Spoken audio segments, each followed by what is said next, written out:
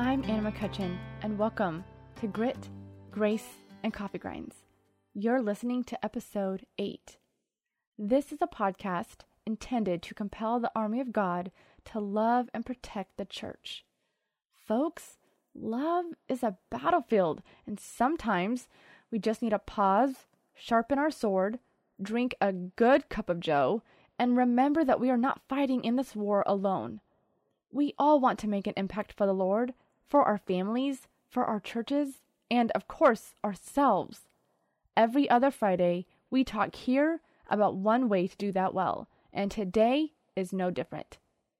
Resistance can take many forms.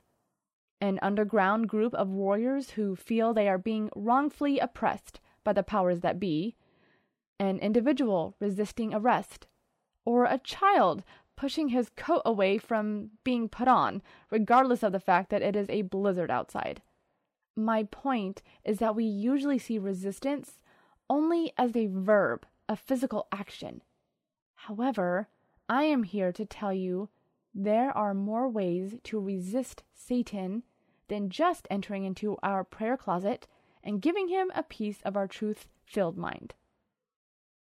James 4:7 says, "Resist the devil, and he will flee from you." If you are resisting anything, you are in opposition to something. I mean, why else would you push back? An agenda of some kind has pushed a thought, an idea, or a person right into your path, and you must now agree with it or oppose it. Satan has an agenda for the world. His agenda is full of lies, belittling, treachery, and a whole bunch of smoke and mirrors.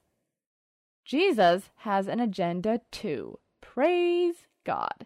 His is full of truth, promoting the indisputable value of life and liberty, and full of a whole bunch of love.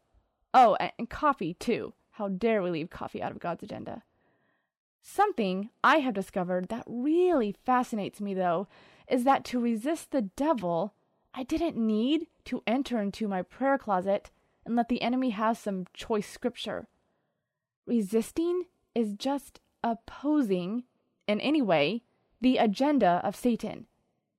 Although all of the scripture is truth, you don't have to just speak scripture to speak truth, right? I mean, my name is Anna, and I am a coffee addict. Okay, that's 100% truth, but that piece of information will not make the enemy run for the hills, okay?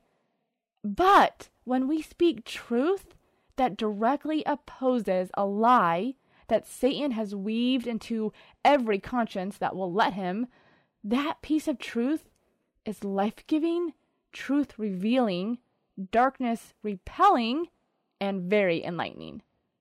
You'll know when the truth is spoken.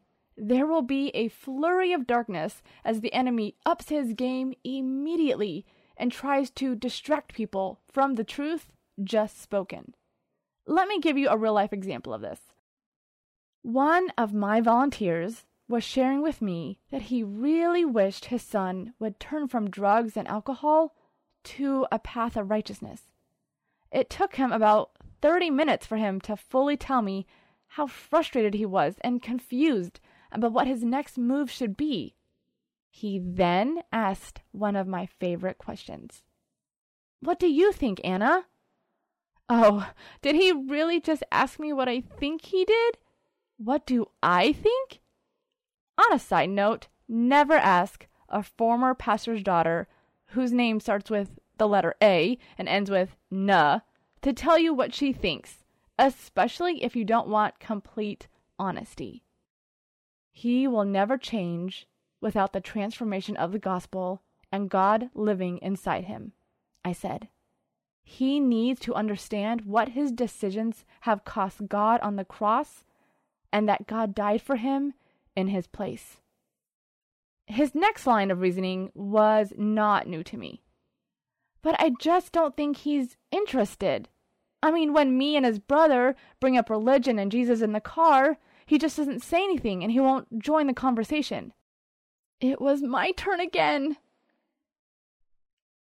Do you believe that Satan wants to lose another soul? Satan is going to distract your son so much, he hopes he'll never be interested in the gospel. You must directly ask him, if you die today, where would you go? To heaven or hell? His conscience must make a choice. If you're waiting for him to join the conversation, Satan is going to make it impossible for him to be interested even for half of a Mississippi second, in hopes that he will never join the salvation conversation.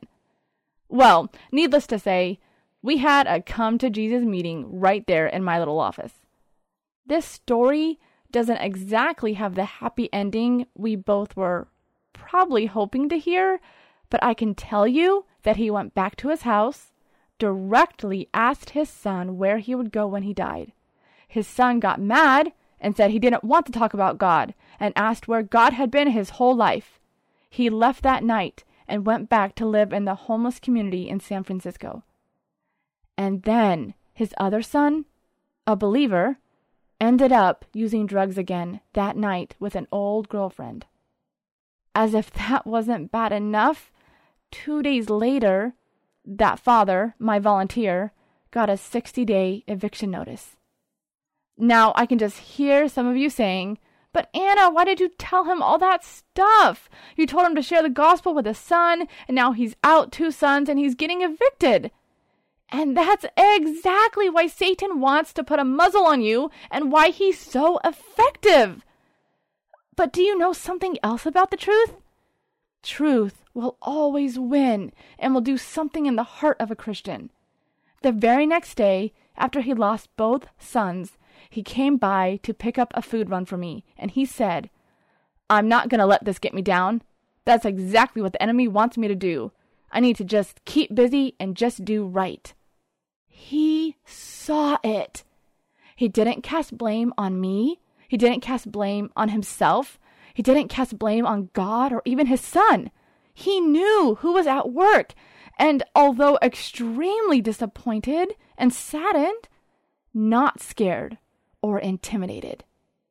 I smiled and was excited for the next moment I could speak some more truth.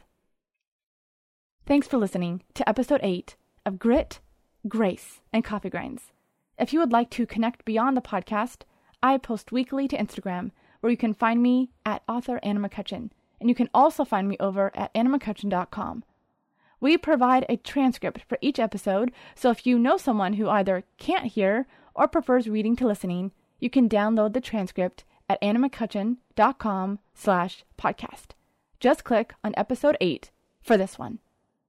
And now I will leave you with the words of the Christian protester and resistor, Martin Luther King Jr. We must learn that passively to accept an unjust system is to cooperate with that system, and thereby to become a participant in its evil. Thanks for listening, and I'll see you next time.